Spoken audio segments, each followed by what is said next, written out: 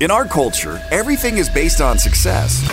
But what is success? Who defined it? Who decided that success was the goal instead of fulfillment? What happens if we shake up that definition? What if we make our own definition of success? My name is Tony Grebmeyer, and on this podcast, I'm going to dig deep into the real stories behind success. Join me as I interview other entrepreneurs who've climbed up Success Mountain and have come back down to share their stories so you can succeed. If you're ready to join a community of other entrepreneurs redefining success and finding fulfillment, go to BeFulfilledLife.com and join the community. Now, let's dive into today's show. Welcome to Be Fulfilled. It is the real stories behind success. My name is Tony Grebmeyer, and today I'm excited for our guest and for you to learn. I don't want to ruin it, but I'm going to preface it like this. What happens if there was something you've been doing all your life and you didn't know what its name was, and now you realize we can title it and you can actually own it even more? After 21 years of working with elite athletes, performers, and leaders, this gentleman breaks down how to tap into your alter ego and achieve for seemingly the impossible. His professional programs are delivered to over 200,000 professionals annually in 73 countries. He's been featured on every kind of magazine, medium you can possibly imagine, from Sky Business News, The Today Show, Today Australia, The New York Times, CBS Radio, Huffington Post. The list is long. And this gentleman's going to share his story and how he knew that inside was a confident, self-assured, intelligent person who could help others get better results in their own lives. And so when he started using Superman's classic trick, putting on a pair of glasses, he learned to trigger the specific traits he needed to achieve his goals. So please welcome to the show, my good friend, Todd Herman. Tony Grebmeyer, can I do the entire episode in like radio voice, DJ voice? That was the career that I missed out on. Was that? Hey, you know, when I got into radio at age 11, I don't think my voice sounded anything like it does today. Wait, you started at age 11? I did. 11, 12, and 13. Wow. There's a story Before there. You really needed an FCC license, and at 13, I was handed one. And my first record that I ever spun, I'll take you back a few, is You Spin Me Round Round by Dead or Alive. Good. Yeah. So, Todd, welcome to the show. What I want to do is ask the one question every guest gets, and that is your definition of success. Definition of success is me doing two things every single day. One, making sure that I am fulfilling the unique genius that I'm doing every single day, like what I'm really good at, you know, my activities geared towards that. And the second thing is making sure that I am doing stuff that creates blisters. And what I mean by that is, you know, Joseph Campbell, right? So Joseph Campbell wrote The Hero's Journey, you know, codified all the myths and legends throughout history. He's one of my heroes. And he's got a famous quote that says, "Follow your bliss." But that's actually a misquote because of the work that I do.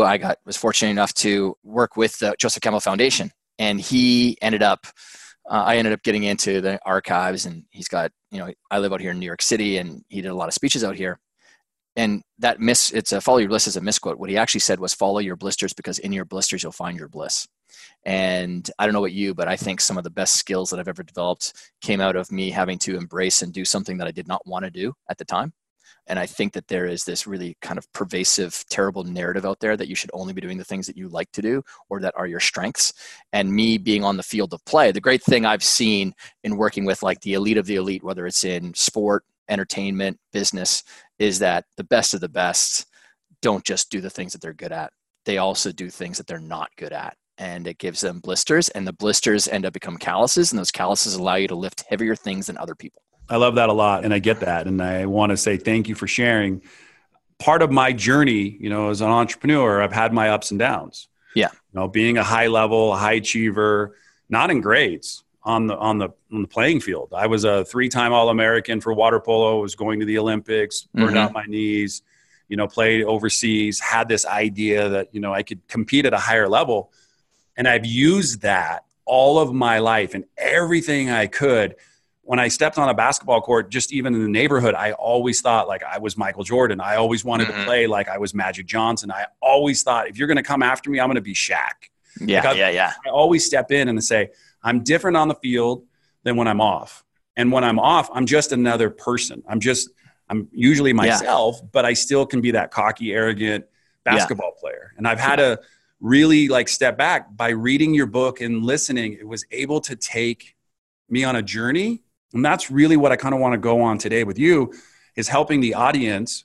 Everybody who's listening needs to go and get the book, but let's go on a journey and let's talk about, it's not like you helped a couple hundred people or 20,000 people. You've worked with over 200,000 professionals. I don't even know how you've been able to do that in your lifetime. So we're going to get into some of that, but helping people to understand where your journey kind of began is really going to be important for the audience to really understand, without opening the first page of the book, to learn a little bit about you. So, you said a little bit about New York. How did you find this path for yourself to go out and even get into the coaching arena? Totally accidental. One thing, it was my love of sport that allowed me to find it. I was a extroverted kid that was growing up in the middle of nowhere on a farm and ranch in southern Alberta, outside of Medicine Hat, Alberta. Big farm and ranch. And the reason I say extroverted is because I wanted to be everywhere but the farm a lot of times, because I wanted to be around people. And sport was one of those vehicles to help make that happen. So, people from our area, we pretty big sporting culture anyway. So played as many sports as I possibly could. Was a really good athlete. I was fast is what I was back when, kids didn't run as fast as they do now. I ran that fast. I was like that 4.4, 4.3, 40 guy. And when I got into high school and played football, which then got me some scholarships, played college football, was a nationally ranked badminton player. I was a really good athlete, but my strength was not my physical being. My strength was actually my mental game. And that's what allowed me to then play and get into the, people talk about zone state or flow state, and they're actually two different things. Zone state is what I think is the absolute pinnacle, because that is where, all conscious thought is sort of erased and you're just so caught in the process. Flow is like more in the groove of things, both a really good experience, but I was able to play in the zone state a lot. And when I got done playing sport, I got involved with coaching at a high school level.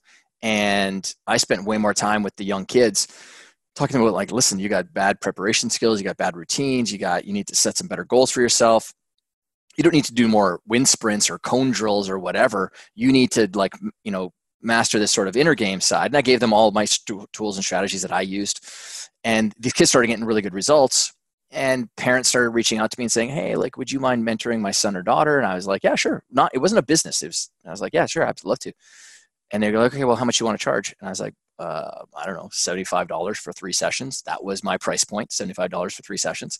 I actually held that price. That was in 97. I held that price until 2000, just before 2001. So for 3 years. So I got a lot of reps in, because the value I gave and what I charged was just so disproportionately different. And it wasn't like mental game coaching was a thing. This is the late 90s. And so I started getting into it that way. And now this became sort of this little business, but I didn't think it was a career path. So I kind of went to this mindset of, well, is this even a real thing? How can I validate this? And the only thing I knew how to do was speak, because I was a 4-H kid. If people don't know what 4-H is like agricultural Boy Scouts. And a part of 4-H is you have to do a speech as a part of your, a part of the year. And so I went out and did as many speeches as I could around my province of Alberta. And I ended up doing 68 speeches in 90 days. And there's a whole different story around that. But yeah, and it just sort of, it launched this entire business that I had of peak performance and mental game coaching. And I became, really good at it without having some sort of big accreditation behind me, because I, had done it on the field, really was fascinated by the science of it all. So I think I've looked at myself as more of a practical scientist. Some people who just stay in the research world, but they never apply their research. So, researchers, I kind of keep them in a bucket. I'm like, okay, so that's not applied. There's a big difference between the people who research something and the stuff that's actually happening on the field. And then there's the people who just talk about it. So they're like the influencers that are out there. I love finding practitioners, people who are on, because that's where all the nuance is, the dirt under the fingernails. And what I discovered was the whole alter ego, was that it was an actual thing. Awesome. I 2 questions that just came up from kind of that really like piqued my interest. So I went to Landmark Education. Yeah. 10 plus years ago when my life was completely chaotic and crazy. In there, I heard something that I've lived with until I heard you say it today, and I'm like, well, I've got somebody who's an expert. In my opinion, I'm going to challenge what I learned and just see if we can have a conversation about it. Cool. We were talking about flow state. Yeah. And that was something big back then. Most athletes and people, peak performers, when they find themselves in flow and they realize it, what happens? Either A, they're not really in flow anymore. Yeah. Or they are still in flow and they're just going to a next level in flow. That's right. Yeah. What is your thoughts around that? Because like Michael Jordan, so many of my references around sports, that was my grow up kind of idol. I can remember getting his basketball card in a pack of Fleer basketball cards, and you open it up, there's Michael Jordan. Now that card back in the day, it was, $700, and I watched it go to $2,000, then I got to $5,000. The counterfeits came out, right? Yeah. But I didn't look at it from that. I looked at it from what he was able to do on a court. Yeah. So just my experience around zone and flow state is, that's the whole purpose of everything that our entire company, like if there is a universal destination of anything that we're building out, training systems, processes, it can only be leading back to that one point. How can we get people closer to this sort of mystical place called zone? And it is one of those things where if you try to do it, it doesn't happen. You can't try to do it because that's forcing. It's a forcing function. So, and it's actually quite a difficult thing to train achiever types, athletes being one of them, because we are, and it's gotten even harder now than it was even in the late 90s, because we are so an outcome focused culture that people have truly lost the skill of how to be in process, how to be kind of engrossed in the activity. And smartphones it's easily the tipping point that happened in the depletion of that skill, or the reduction of that skill. But man, it is really, really fun to see, whether it's a client or just even someone who loves sport, someone find it. And not even a sport, like whether it's someone who writes for their business or writes period, or, I've had those moments, and you probably have too, where you just get caught in like an amazing conversation or an amazing interview. And then you're like, holy crap, where'd the time go kind of thing. That's a great example of that. I love that. I think it was a great depiction of it. And the second question is I wanted to learn a little bit about your upbringing. Mm-hmm. And did that play into, because, I grew up, my mom was busy. She was gone. My parents divorced when I was 3 weeks old. My mom was a school teacher, and she worked 3 jobs to put food on the table for myself. So I saw people in my neighborhood, and I acted as if I wanted to be like them, and kind of mirrored some of that kind of growing up. What was your childhood like growing up to have somebody say, hey, you should go volunteer your time, or you should go coach, or you should go help and do that? Because for me, I was just a crazy kid. I had learning disabilities all through, elementary, junior high, and high school. I didn't talk until I was 4. So I had all these things. And finally I found my voice, and I just stopped playing and having fun. Here you are at an early age, mid-90s even, learning about helping and coaching. Where did that come from? Parents lean on you, or is that just something you learned as you grew up? Yeah, definitely from parents. That's one thing. The idea of constantly giving back. I'm one of those fortunate people who had 2 amazing people as parents, mother, like my mom and dad. And, my mom, down here in the United States, they call it the Presidential Medal of Freedom, which is the highest honor that any civilian can get. My mom won that in Canada, in our province, or got that honor just through her charitable work, and, really great leader. We're definitely cut from a very similar cloth. We're both extroverted, completely unafraid to talk to anybody kind of thing. And my dad was like this just prudential rock where people anchored their mooring to, or their boat to, because everyone watched him in our area to see what he did as a farmer, like when he planted. And, he's a grade 10 education, but man, a lifelong learner. So that was one place, always act in service, public service. All of my family has held public office in some way. So there's that side of it. But specifically, I'll never forget a conversation I had with my older brother, Ryan. So we both played football together in university. He's a phenomenal leader. I had to work at my leadership skills. I think Ryan has them in spades, just very naturally. I hate to use that word because everything has to be nurtured, but that's to take away any of his endeavors. But when we got done playing, he said, now it's our job to go and get other young kids excited about the sport that we love too. And so that means we got to go into coaching. So last night, my wife and I are watching a special about Garth Brooks. And I think this will be a great conversation to get us up Success Mountain today. Yeah.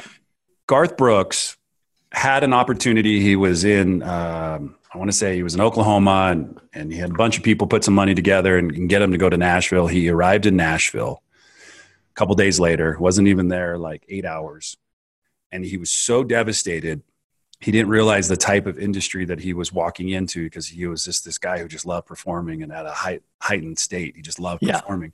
And basically went back home and he hid out for like 30, 40 days at his parents' house. And he didn't know kind of how to kind of go back into society, because he felt like he was going to let all of these people down that had given him money.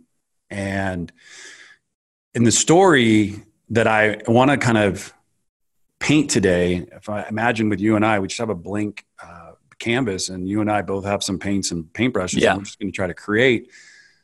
The thing that I have learned in a short period of time of following you, sitting down at multiple events, just listening to you, is like this wealth of knowledge. And then listening to your book, I'm not a person who can sit and read for very long, but listening on Audible and hearing you speak was kind of like, for me, a meditation, because I was able to get into a different state listening to your book. And going through flow for me is exactly what you're talking about in conversation. You almost like don't realize you're doing it. It's like an outer body experience. It's like nobody can kind of touch you. It's just like, you're like, I got this. And when you're talking about Beyonce and Sasha and talking about if she fell down and could get back up, it was like she triggered this person. And I was trying to remember listening to Garth, because it totally brought this conversation back up. He left music and said, hey, you know what? I'm going to go a different path. And he just like retired. And then he came out with this whole album of his alter ego. Yeah. And then that bombed miserably. Yeah. Because everybody knew it. You looked at him, you listened, you knew that was Garth, like no matter what. Yeah. And I want to talk today about the alter ego as this tool that you've been able to help so many people with. And I will tell you, listening to you speak triggered so many like suppressed, just great stories of my childhood I was able to reflect back on, in moments where I had to go back and think, man, I totally did put my glasses on, or I did turn my hat sideways, or I did act differently in these types of situations because I was, using an alter ego. And I just want to say, like, an amazing piece of work that you and your team have been able to put together, and, all the interviews and everything you've been doing. But I now walk, because of you, into airports, and I've only been in about 70 this year. And I look for your book. I look to see if that book is sitting in Hudson, is that book sitting out? Because that book needs to be picked up by more people. And you don't have to be an entrepreneur, as maybe the Be Fulfilled podcast is about. It's really about people, even moms and daughters and sons. Yeah. And so I just really want to congratulate you on such a great piece of work. Thanks, man. It's been fun. Now, I mean, this was my 11 herbs and spices of my business. Like, this was the secret sauce that I became known for. You talk about, it's funny, in the entrepreneur world, we talk about the importance of, niching or finding a very specific target market or whatever. I mean, gang, I'm the guy who's known as building alter egos and secret identities for, ambitious people. That, I don't know how much more specific or niche you can possibly get, but it created an entire career for me.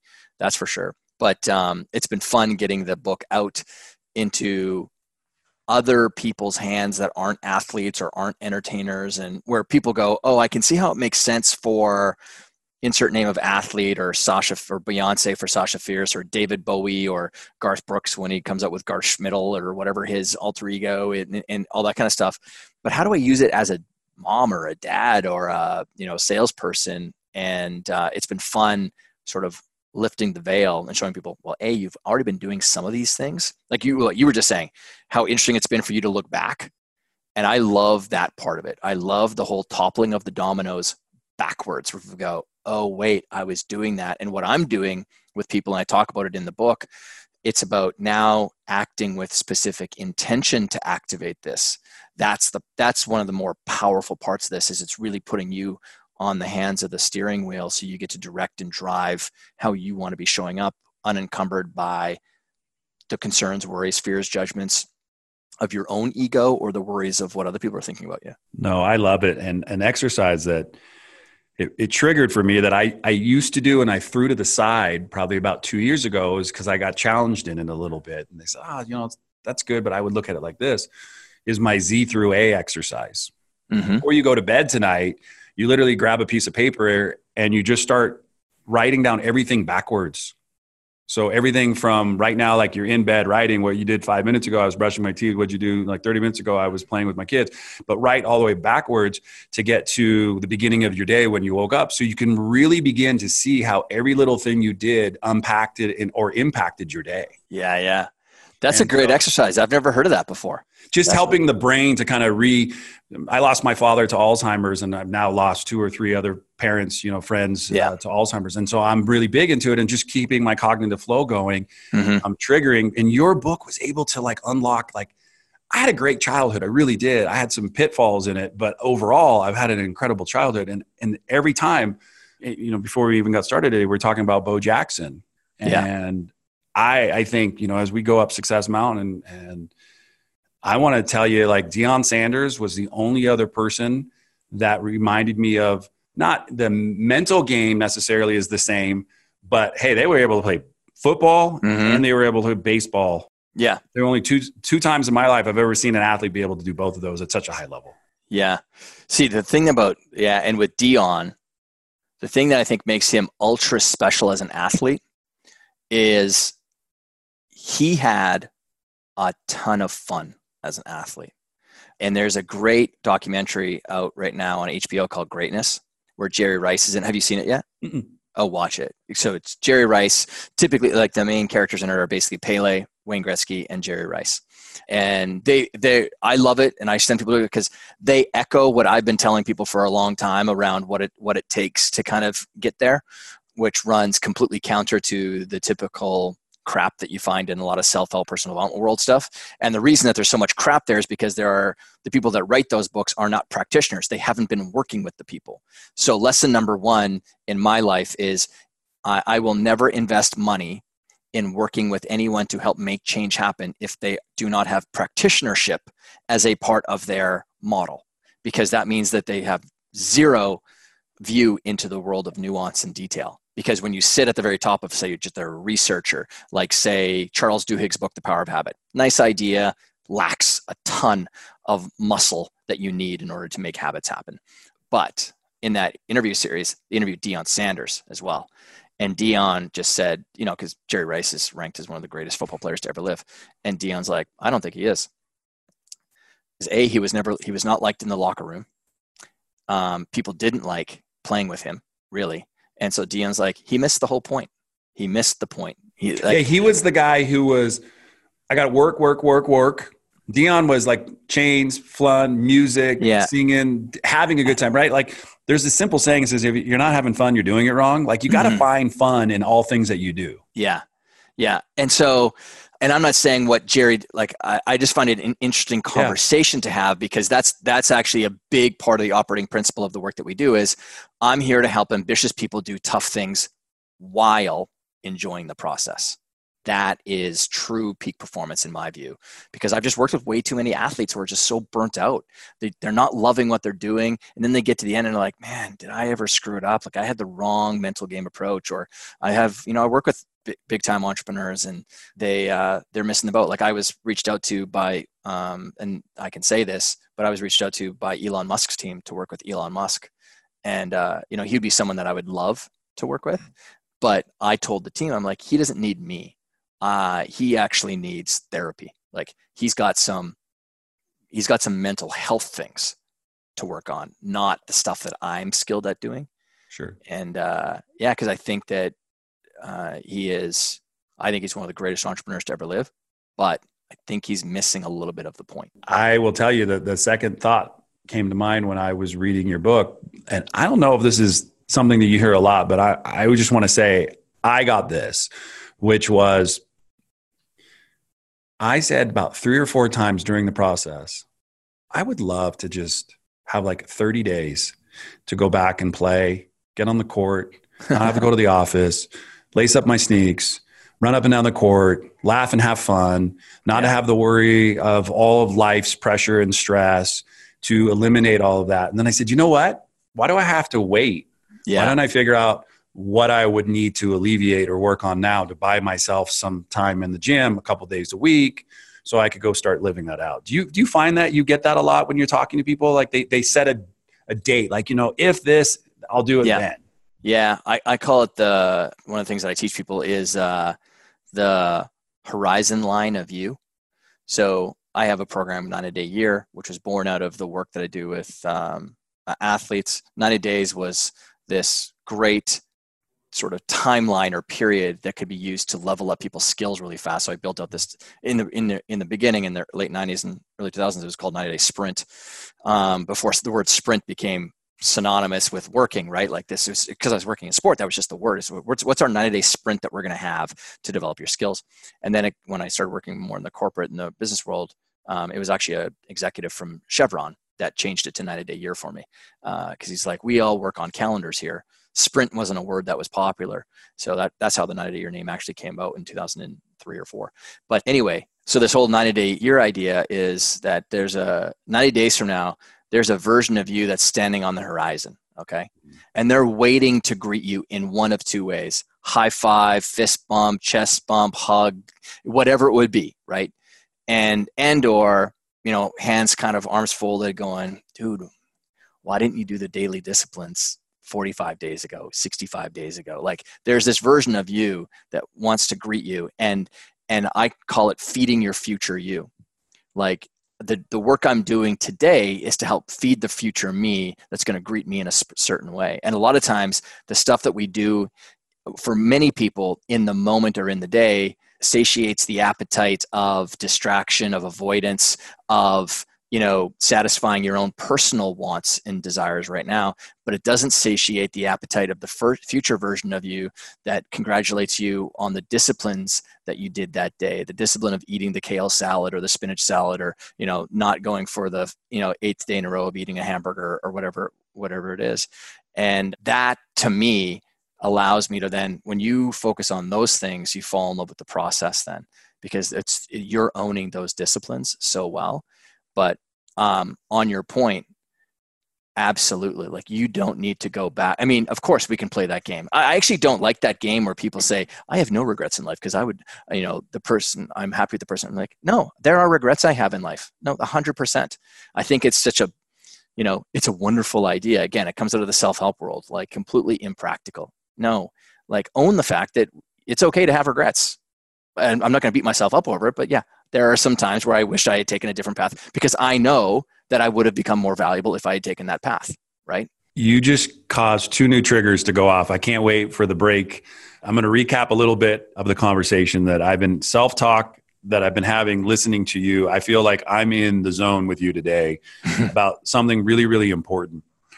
Todd is this person who started out like most entrepreneurs and found passion along the journey and didn't have it all figured out and decided to continue on that.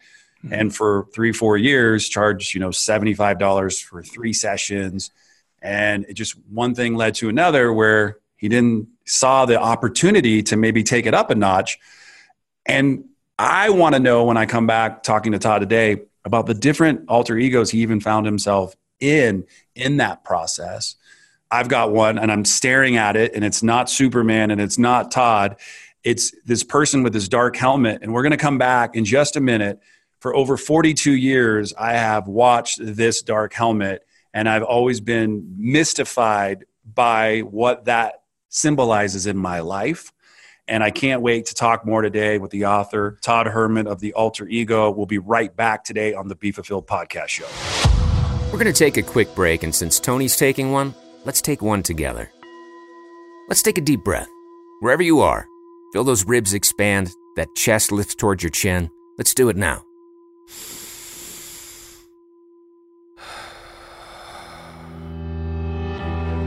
That feels good, right? That's one of over 23,000 breaths you're going to take today. You don't even think about it, but you focused on that one. That's life. That's rejuvenation. That's the moment right here. And thanks for doing that with me. We all matter. Those breaths matter. Let's remember them. And let's get back to the show. We are back on the Be Fulfilled podcast show.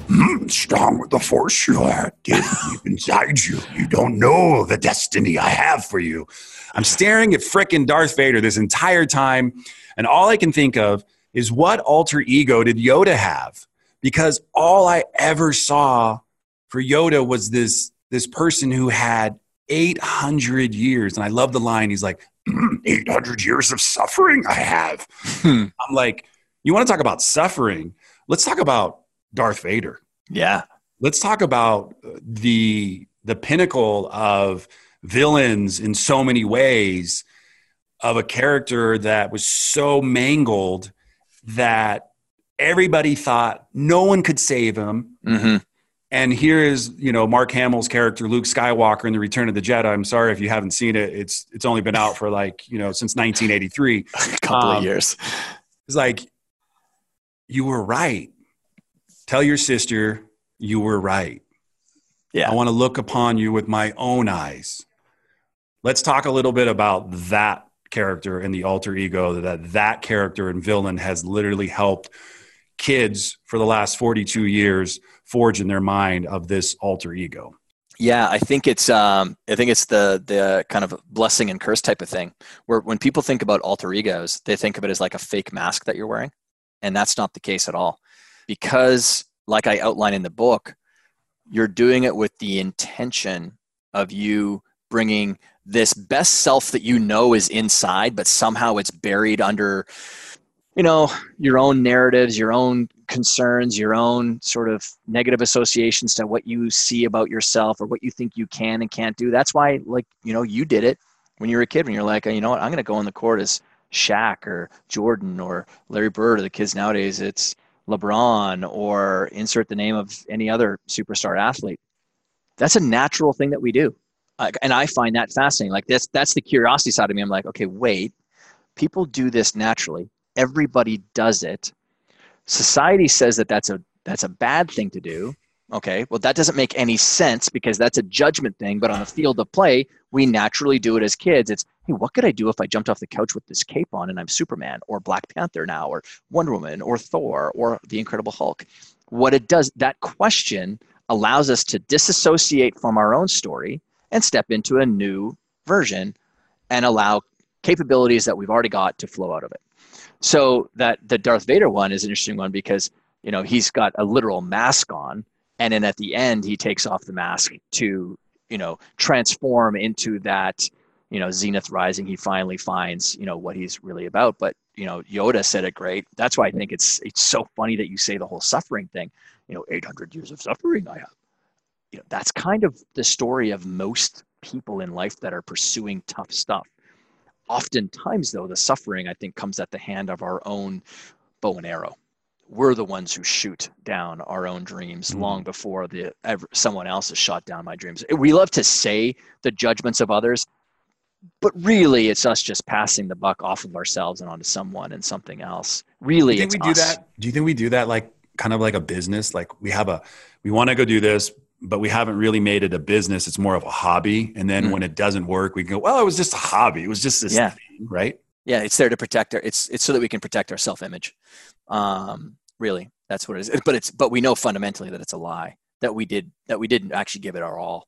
And like that's actually my mentor, Harvey Dorfman, who's known as the Yoda of baseball. It's so funny. That's what he's known for. And he's the giant of that industry. I think I categorize him as the greatest mental game coach to ever live. He wrote the book, Coaching the Mental Game. And what he said in the first 33 days that I spent with him down at his place in North Carolina in the off season back in 2001 was, our job is to hold up the mirror and then show people exactly how good they are or exactly how bad they are at the thing that they're doing. Because most people will overestimate how good they are or they'll underestimate how good they are. Women will have a tendency to underestimate how good they are because of false modesty, and it's very much a gender thing. Men have a healthy ego, so we will overestimate how good we are. But at the end of the day, like the slings and the arrows come from our own bow. And but Darth Vader, can I go into like why? The reason, and by the way, gang, make the whole rest of the show about Todd explaining Darth Vader to me. I'm like, let me get some pop. Hey, can I get some popcorn? That's Thanks. right. Let's get it going. Behind me in my office here, I've got a Darth Vader mask that sits behind me. Now he's there for a couple of reasons. One, in the book, because Joseph Campbell is a real hero of mine, one of the sort of meta concepts that I laid into the book was I kind of honored Joseph by having more of a hero's journey type model in the book. And then it became a really useful way that I also coach people to show people that in the inside, in our internal world, there is a hero that is there. The purpose of the alter ego is to actually extract the hero. Okay. The alter ego isn't the hero. The alter ego is there to extract the hero inside that might be nested underneath whatever our negative story is about what we are. And just like anything else that's true in nature, there's always a flip to that. So inside, there's also a villain. There's an enemy, and there's an enemy within. The enemy within can be just an idea. It could be resistance. It could be a trauma that happened to you that caused you to disbelieve something about yourself. That was my case. Going back to what you were asking me before about like how I got into the mental game stuff, I got into it truly out of survival. You know, I was someone who was sexually abused and assaulted at a church camp for over the course of several days by two men, pretty brutally, and caused me go into, at the age of 12, basically a cycle of attempted suicides throughout my teens and in my 20s and stuff. And it was I created worlds in my head to help me escape from just that reality.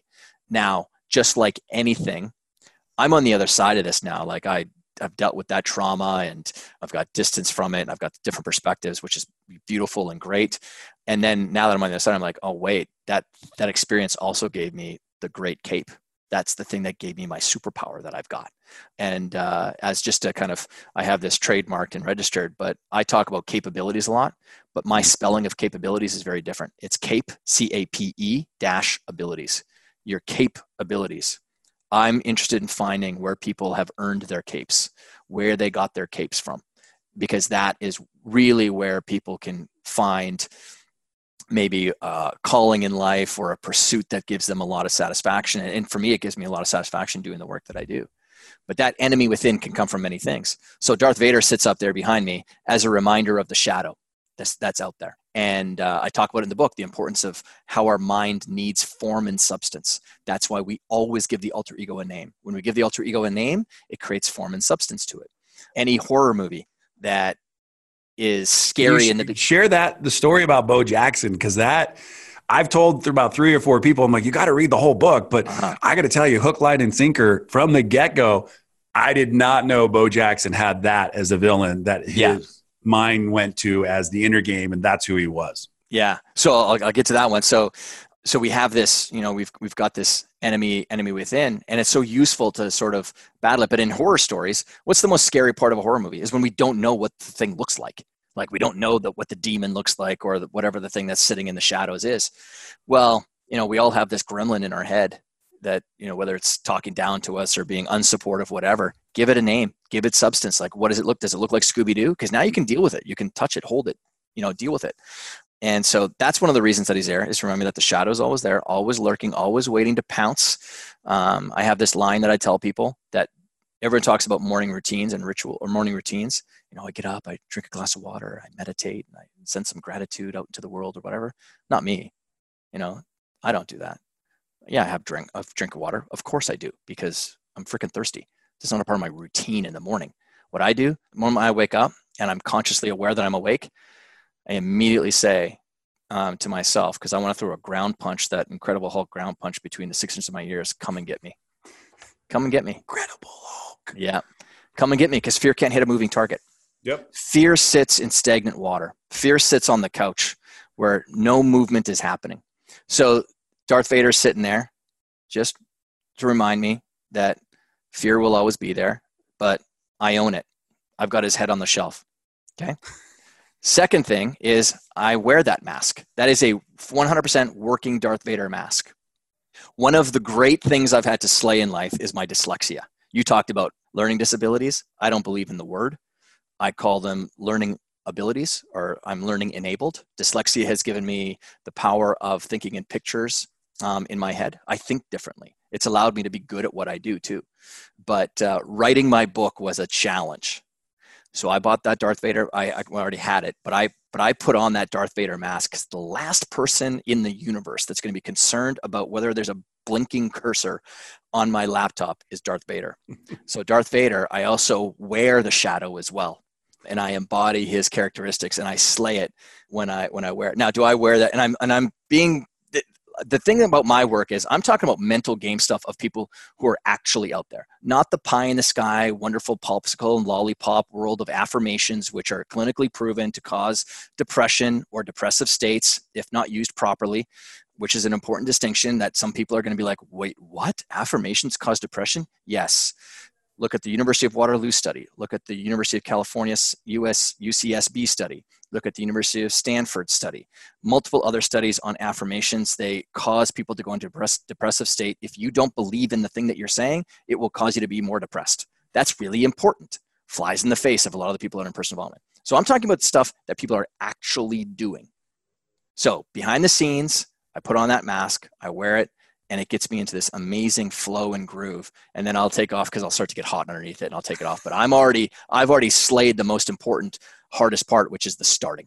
Yeah. I mean, I want you to tell the Bo Jackson story, but these are some notes that I took, just little notes that I took for myself, listening to you, the insecure kid, the importance of the inner game, share Glass's example, of like the reason the glasses are sitting on the cover of this book. But the piece that I got most, and I think it's super important for me to hit this, is the core self talking to you. And you just talked a little bit about that, special ed, dyslexia, all these types of things. We get labels from society. We then label ourselves based off of what society is telling us we are. And I love that I call it an idol. You just smashed it. And you made it something better. And I think that's what we need to be doing more of and helping our kids. Like if I want to go dress up and be the Incredible Hulk and go and smash the snow in the backyard, is mom and dad going to yell at me for going in the backyard and smashing snow and having fun and playing? Because that's what I think goes back to the statement about Deion Sanders, about having fun and doing things that excite you. So yes, I really resonate with the fact that I do have shit in my past. I do have regrets of things that, I got hurt and maybe I could have played a little harder and I could have done the things and go play to the Olympics for water polo at a high level as an elite athlete. But I allow stuff to go, but I used that and rolled into radios. So do I have regrets? I do, that I talked a lot about it, but it's also brought me to this very moment where I'm at with you right now. Yeah. If I would have gone and played water polo, I promise you and I probably would have had a chance to meet our paths because of elite athletes. But it took me what it took to get to this point with you, and for you and I to connect 3 or 4 different times to finally say, hey, you want to come on the show? Sure. Yeah. So I also look at things as like they happen for a reason. And that's the blessing for me talking to you today, is just seeing who you are and how you show up, sharing the stories of childhood. I have my childhood stories. I think every person has some story that they have suppressed. And I love what you've been able to do today, is just articulate and paint this really amazing photo that people can really hold in their hands. Is like, your past doesn't equal your future.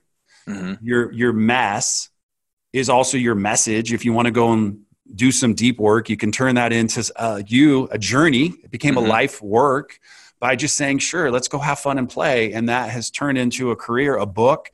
I didn't know from dyslexia that you had it. That's what my dad struggled with. So I now have a higher appreciation for you, because it takes a lot to make some things happen.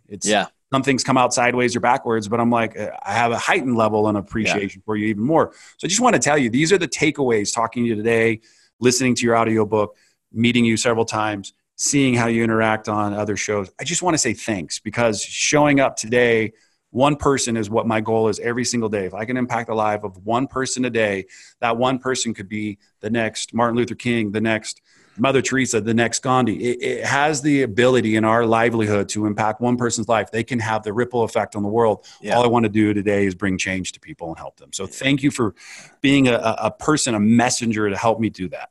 See, but what's like, you and I have also had some conversations offline as well, specifically the conversation that we had back in February at that dinner in San Diego around mental health, right? And so here's what I've experienced is that people who've actually been through some real suffering in life are just, man, the conversations that you have with these people are just so much deeper and more meaningful. Now, I used to think that success was on the other side of people that were wounded. And some of that was my own projection, right? Like, okay, only people who've been through tough stuff can actually go and do tough stuff. And thankfully there was a young guy that I met last year who we shared this like really great kind of conversation and moment. And he's extremely successful, has this really successful product e-commerce company. And he was like, listen, like, I've had this like amazingly blessed life, amazing parents and everything. And now me as a parent, because the other side of this was like, well, shit, if only people who've been through tough stuff are successful, and I want my children to be successful, but I don't want them to have the same experiences that especially specifically that one experience that I had in order to be successful. So I say all this because, you've been through we just have really good conversations. Like, and that's the thing, I think that makes you really good at what you do is you've got an extraordinarily high level of compassion. And that's because you've been through some tough things. To your question before though, around the Bo Jackson thing, to get that for other people. I was leaving the loop open. I wasn't. Oh man, I was just going to say we've had that loop open for a long time. So I opened up the book with the story of I was speaking at an event down in Georgia, and this is quite a few years ago, mid 2000s, and I was in the green room, which means cafeteria at a high school, kind of pacing back and forth, getting ready to go on stage, and I was in there by myself, and in through the door comes, this physical specimen of a human being. And I'm like, whoa, that's Bo Jackson. He won me a lot of games on Tecmo Bowl as a kid because he was the cheat code. Anyone who played Tecmo Bowl knows you hand the ball to Bo Jackson, he was impossible to tackle. And so he comes over and he's like, hey, I'm Bo Jackson. I'm like, yeah, I know who you are. I'd be a terrible practitioner in the world of sport if I didn't know who you were. The only two-sport athlete that was an all-star in both sports. And so we were just chatting about the event, and he said, oh, are you going to go speak now, or are you speaking? And I said, yeah, I'm going up next, unless you just bump me. And he laughed. He's like, no, you're fine. He's like, well, what are you going to talk about? And I said, I'm going to talk to kids about, just the mental game, but specifically I'm going to talk to them about how they should use a performance identity, an alter ego, to help them really get out of their own way, find that flow and zone, and unpack all their capabilities out on that field for themselves. And he stopped and he relaxed. You could just see his sort of shoulders drop, and he was kind of cocked his head to the side. And he said, Bo Jackson never played a down of football his entire life. And it was the way that he referred to himself in the third person. It's actually a real common thing amongst elite performers. They think of themselves in the third person after a performance. Beyonce did it with Sasha Fierce all the time, if you've ever seen any of her. So he said that. And I said, interesting, tell me more. And he said, yeah, anyone who kind of knows my backstory knows that I was an angry kid growing up, battled with just behavioral issues, and sounds like it would work out well for you as a running back. Anger would work for you, but it caused me to be fairly uncoachable, and I took a lot of bad penalties and stuff, wasn't a good team player. And one night I was watching this movie, and on the screen came this cold, calculating, methodical character, unemotional. And I thought to myself, wait a second. Why don't I take that out onto the football field instead of the angry kid? And it was Jason from Friday the 13th, right? And I love telling it because I do it on stage, and people were like, wait, what? He's angry and he chooses a serial killer? And I'm like, no, that's the beautiful thing about human beings. Our real superpower is the use of our creative imagination. His takeaway wasn't the serial killing stuff. His takeaway was, wait a second, here's a character who is methodical, which is what I need to be doing because I need to go grab ball, run through line, hit people, get back up, go do again kind of thing, but do it without the emotion because that was his struggle. So that's what he did. And Jason lived on the field. When he came out of the locker room and down the tunnel and went onto the field, he did a very specific heel to toe motion. And when his toe or the pad of his foot hit the field, that's when a blue spark would happen and Jason would enter his body. And that's who he embodied when he was out there, was this unemotional character that would, he's like, my only mission was to destroy everything in my path with no emotion. And when you think of that moment when he laid out Brian Bosworth on the goal line, right? That's what we were talking about. He's like, that was Jason. Jason ran him over. Bo Jackson didn't. Yeah, it brings up so many just great memories and sad memories for me too. I was a Bo Jackson fan, and I still am. I love what he's been able to do with his life. Bo knows a lot. I wanted to circle back because my brain couldn't close the loop. That's part of my problem that I love. Garth Brooks created a fictional rock persona. His alter ego was Chris Gaines, and to explore musical styles far removed from his success as a country singer. He wanted to try something else. And in the documentary last night, it didn't get into Chris Gaines. It got into, Garth was the kind of person you could bring into the studio. And most, like studio musicians and singers, they could sing country. He could come in and sing classic rock, Southern rock. He could sing reggae. He could do anything. And he was able to figure out how to do that through basically his alter ego. And he was able to tap into various things. So I did close that loop for myself. And we could go on for hours. I just want to say, always an honor. Always, from sitting at that table in San Diego, like having conversations, to watching you from afar or meeting your family and just seeing how you interact. I mean, it's awesome. It's been an absolute pleasure to have you here today.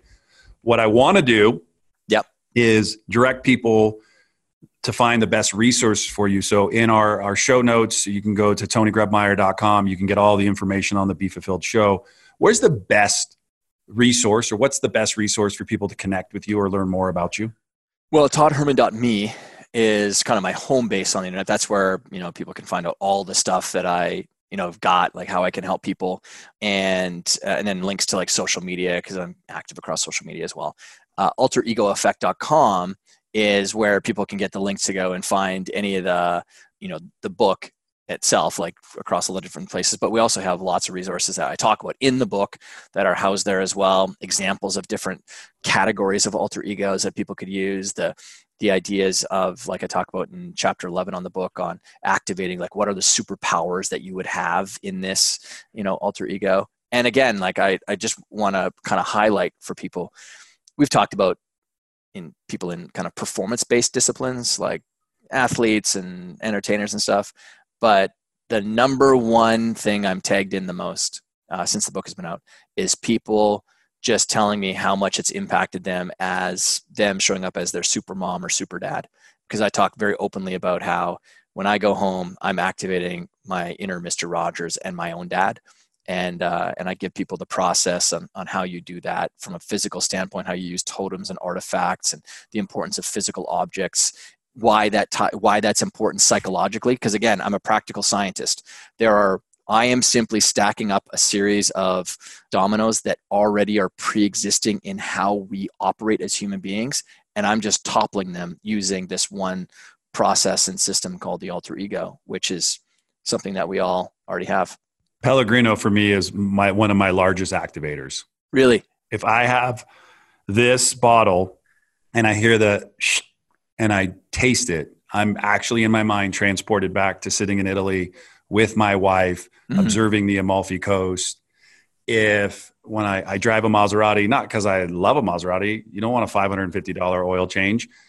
I like the fact because I close my eyes and I'm driving on the Amalfi Coast with my wife. Yeah. You walk into my room right now, there's Italian music because it's in my mind. That's where I'm headed and what I'm working on, and everything that I do. My wife and I are empty nesters. And so it's kind of like, we love it. And it's my most listened to music on Spotify. Right. And it helps me to find what I love, which is inner peace. I use it when I'm crazy and something's going wrong in life or something's out of whack. I just turn on Italian music, and my everybody knows it. I used to wear a watch that would tell me the pulsing of my effect of my body, what level I was at. And it instantly makes me calm. Mm-hmm. That's like, you're talking about being a dad, Mr. Rogers, or being like a dad and using it and finding that. For me, it's give me a Pellegrino, let me hear the sound, a level drops, let me sip it. Let me take a minute to take a deep breath. I'm sitting with my wife. We're eating pasta. Let me just relax a little bit more. When I put my hands on the steering wheel and go right over the top of them, I have the wind blowing. I'm driving my scooter along the Amalfi Coast. That is what I've been able to do with those types of elements.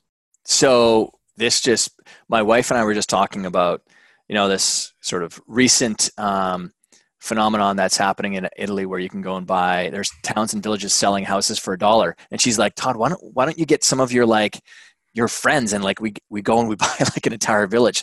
I don't know, Tony, we might have to have a side conversation about this because she's from New York here and she's the classic, East Sicilian, Eastern. I love it. You know what? I can send you a message right when we hang up. I got it yesterday. Somebody texted me because they know what I want, right? Yeah. It's interesting too. When you tell people what you're up to, it's amazing what will come in a conversation like, oh, I was just talking to Todd. Todd said Italy and wow, like Tony and I were talking about it. And it's funny, like people are afraid to kind of go out in there and tell people what they're up to. I do it to help also hold me accountable because people check in with me and go, hey, you found that village that you're moving to? Yesterday, I got one about Sicily. There's a place you can get for $1. They give you 3 years. You have to get a permit for $2,750. You have to have a plan and then and then build the rebuilding of it in 4 years and you can have it. Yeah. They're like minimum dollars. So, yeah. All right. Enough. We could go on for hours. What I want to do is bring you into the fulfillment round. All I need from you is I am ready. I am ready. And now it's time for the fulfillment round. No phoning a friend, no using the Google machine, no digging into storage for the Encyclopedia Britannicas. And I promise Tony won't make you cry. And if you don't know the answer, just make it up. The fulfillment round brought to you by shipoffers.com for all your product and fulfillment needs. Now, Tony, you ready to ask some questions? We talked a lot today, superpowers. We talked about Darth Vader, talked about Dion, Bo Jackson. But what I really want to get down to is Marvel or DC. Ooh. So I had a phenomenal experience last year in November. I sent out a copy of my book to Stan Lee and did the whole sent it via FedEx. I'm going to get an email notification once it's signed for. I then sent once I got the notification that it was accepted, I followed up with an email because I did get his email address through just my contacts. And he responded back within about 8 minutes saying, it's been sitting on my desk. I'm going to get back to you. And responds about 3 hours later. We get on a phone immediately. And first things out of his mouth were, I absolutely love this book. For 80 plus years, we've been inviting people into the unique worlds of our superheroes. And now you've just given people the manual on how to build their own. How can I help? And my great takeaway from Stan and the interactions that we had was he acted with so much enthusiasm about other people's stuff. Like that's one of the great, I think, special things about great people is they're enthusiastic about you and your things. And he always responded quickly. There was never neutral. It was always yes or no. There's never neutrals with people who operate at a high level. So anyways, I booked him to be my keynote speaker at my live event this year. And 3 days after we had signed the deal, he passed away. So I cannot watch a Marvel movie and not smile every time Stan. I just watched Captain Marvel tonight and just seeing Stan. He was one of those impactful people and how he was able to tell his story and show up in the movies. And I loved it. So good. So to that one, I have moved into a Marvel fan, but I'm still a huge, I love Superman. Let's stay in Marvel. Yep. Marvel, favorite Marvel character. Favorite Marvel character for me is the Incredible Hulk. I knew it. I just put it down. The Incredible Hulk. When you said something about getting up in the morning, right? And you like to sucker punch yourself, like basically, just challenge yourself. What would a gut punch what would it feel like for you from the Incredible Hulk? What would that feel like for you if that was the visual tomorrow morning when you wake up and you're like, Tony asked, I want to visualize. What would that feel like for you? Somebody who is like, I got this, or someone like truly got down and said, crap, I need a minute to get back up. Like, how do you respond when you get sucker punched? I chunk myself up to a larger group that I'm trying to honor. I talk about this in the book, actually, in chapter 3 about we've got core drivers inside of us. So when we just make it about ourselves, that does give us a degree of energy. But hey, it happens to me all the time, Tony. Honestly, I'll give you, this is reality. All right. So the reality of my experience of life was that experience that happened to me when I was 12 years old was videotaped. That videotape is a very popular videotape in the pedophile community. I get trolled weekly, where there are people who operate in the dark web. There's a pedophile community specifically that sends me GIFs of me at the age of 12 being abused. And, I'm a tough guy. I've got, the great, I think, journey of life is the mastery of self, but there's times where it throws me off kilter because it comes out at such an inopportune time. Plus the way that they send the imagery to me is they will send the email looks as if it's coming from a good friend of mine. So Jason Gaynard is a good friend. So it says from Jason Gaynard. It's not his real email address. It's just that's who it's the from is, or Dan Martell or other friends. And then you open it up thinking that you're going to be, and then it's just a GIF that's there. Right. So I get sucker punched a lot, but you can't beat my family. You can't beat me, my family. So so Todd might be hurting, but I'm here as a protector to my little kids. And so that's all I need to go to is that. No, I feel you, man. I don't know what that would feel like, but I can hear it and see it and understand it. So just thanks for sharing that. And hopefully that helps also somebody else to realize today that they're not alone on their journey. Yeah. What alter egos have you seen your kids create? Great question. So I have this video that I play when I do speeches. My oldest daughter, Molly, who is 6.5, she was getting bullied a little bit in her kindergarten class last year. Some boys telling her that she wasn't fast, and because they had an upcoming little school meet, and she wasn't basically telling her she wasn't fast. And she came home, and I just saw her personality shifted over a couple of days. And we have this very specific kind of nighttime routine that we have with our kids, and she was quiet, wanted to go to bed early. And so I said to her, I was talking to her, and I said, Molly, who said something to you that made you feel bad? And she's like, how did you know? And I was like, oh, daddies just know. And so she's like, well, these other boys told me that I'm not fast and I'm not good enough and all this kind of stuff. And I said, okay. And we built out an alter ego for her to take out onto that race course that she had. And she's a big Paw Patrol fan, like any freaking little kid is nowadays. And her alter ego was Chase from Paw Patrol. And I bought her a headband because I wanted to get her something that she could use to activate it. And she ended up FaceTiming me after it from my wife's phone. And I videotaped me FaceTiming with my daughter. And she's like, Daddy, I won. I beat them all. Or no, Daddy, Chase won. He beat them all. She didn't say I, again, third person. Kids naturally do it. So Chase is one. And my other daughter, Sophie, plays around a lot with pretty much any character that she can latch onto. So we really encourage it more than anything. No, I love it. I know you guys got a new dog, Bosley. How's that going? Well, you just saw me I had to reach over because he was just trying to chew on my computer cord. He's been great. It's been really fascinating to see. The kid who liked dogs the least is the one who likes him the most right now. And the potty training is a challenge. We're only a week and a half into this thing, but he's a pretty chill dog. He's a sweetheart. So I'm excited. My friend at 47 years old never had a dog growing up. And so what did he and his wife decided to do is get a dog. They have 2 kids and they went out and got a Saint Bernard. Oh, wow. Let's go get a dog, right? Like I'm talking, I went and got a Yorkshire Terrier and we just got a poodle. I'm like, he goes, I'm going to get a Saint Bernard. I went over last night. The dog is 5 months old and it's 72 pounds. And I picked it up and I was holding it on my lap. I'm like, so think about it as your dog grows, like you picked a really good dog. Yeah. Last question. I've never done this before. So I decided I'm going to have some fun. Mm-hmm. Hollywood is making a movie about you and me. Yeah. And we're just too busy. So I want you to look at me. So this is a visual answer. Yeah. Who would you choose? Who would you select out of Hollywood to play me? And then I'm going to give a character to play you. Ooh, well, you're a taller guy. So I'm trying to think of like the taller actors that are out there. I think of you as like a blend between Hugh Jackman and Will Ferrell. You've got that kind of, yeah. Well, actually then it would be Vince Vaughn. Thank you. All right, good. We're already like learning each other. So okay, yeah. So it's Vince Vaughn, and me, I would. I know who I would put today, right now, to cast in Hollywood as you. Who is it? I can't say his last name because I'll mess it up, but I just know him as Doctor Strange.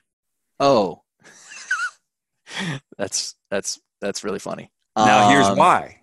Because he's so freaking genius and talented. But it wasn't until he went to the movie that he learned his true inner self. Yeah. And it took somebody, and I listened to you the entire time today about, you mentioned Charles Duhigg, and you're like, not a practitioner. Like, you got to be somebody who's practiced. And I'm watching you now learn how impactful your work is in the lives that you affected. So when I look from a physical specimen, that's who it is. Personality wise, you kind of did the hybrid mix on me. So I threw you for a curve for a second. So I'm going to take Doctor Strange as like the dynamic character wearing the cape, being somebody, because I think that's really like who it is. And then Ben Stiller. I'm gonna give you a little bit of a Ben Stiller personality. Oh wow! Well, Jerry Stiller, his dad, and we all used to work out at the same gym club here in New York City. Come on, did I do all right? Would you live with those? Oh, Benedict Cumberbatch, 100%. Yeah. I'll live with Benedict. Jerry Stiller was in line at the cafeteria in this like private, sports club that I worked out at, and he was paying, and I right behind him. I said, Jerry, I can't lay it by your lunch today. I got to pay this because you've given me way too many laughs throughout my. And he's like, no, he's like, and he's got that. He's like, no. He's like, that's, and I'm like, no, Jerry, I'm paying for your lunch. He's like, no, you don't need to do that. And I was like, no, I'm paying for it, please. And the guy behind the till, he's like, no, Todd's paying for it, kind of thing. And he was lovely. He sat down with me, had lunch with me, and everything too. And so I love that. Hey, Todd, thank you so much for coming on the show today. I know we could go on for hours. It 100%. Means a lot that you took your dog and let Bosley chew on some stuff while you and I had a chat. You shared some amazing stories. I feel better and I'm more just connected to you today. So hopefully this was a good time for you. It was. So I just want to say thanks. Thanks. One final thing I want to share is I have got a children's book that's coming out right away. That's right. The kids version, right? The kids version is coming out. And that one's been a great little labor of love. I always had the plan of it coming out, the same year as the book. And it's kind of geared towards 3 to 8 year olds, all talking about it's called My Super Me. And it's, very much written in the vein of, say, Dr. Zeus and Mr. Rogers. And I can't wait for it to come out. Well, hey, we're going to let all of our audience know and listeners know when that comes out. So make sure we get that included in the show notes. Bet. That is Todd Herman. I am Tony Grebmeier. Until next time, no matter where you go, no matter what you do, choose to make today the absolute best day of your life. Thanks for listening to today's show. But before you go, let me ask you a question. How would you like to be the architect of your journey in this game we call life? Take the next step now at www.tonygrebmeier.com. Enter your details to get the first week of the Be Fulfilled Journal for free. It includes access to our private community of thousands of other entrepreneurs. It'll give you more clarity and freedom in your day, and it might just change your life forever.